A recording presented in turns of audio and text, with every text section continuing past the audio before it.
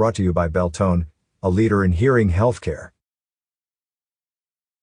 During the week of January 16, 2022, the Traffic Safety Section of the Prescott Police Department conducted extra traffic enforcement on Iron Springs Road. Officers concentrated their efforts on this roadway looking for dangerous and reckless violations to include speeding violations and other obvious violations. Officers stopped 43 vehicles, which resulted in 63 traffic violations. The Prescott Police Department will continue traffic enforcement details throughout the city in an effort to slow traffic down in order to reduce serious traffic crashes. Please contact dispatch at 928-445. Catch up with more local news stories on signalsaz.com. Did you know you can now listen to all your news and events updates on the Prescott Podcast Network, Cast 11? Follow Cast 11 on Facebook, facebook.com/cast11az.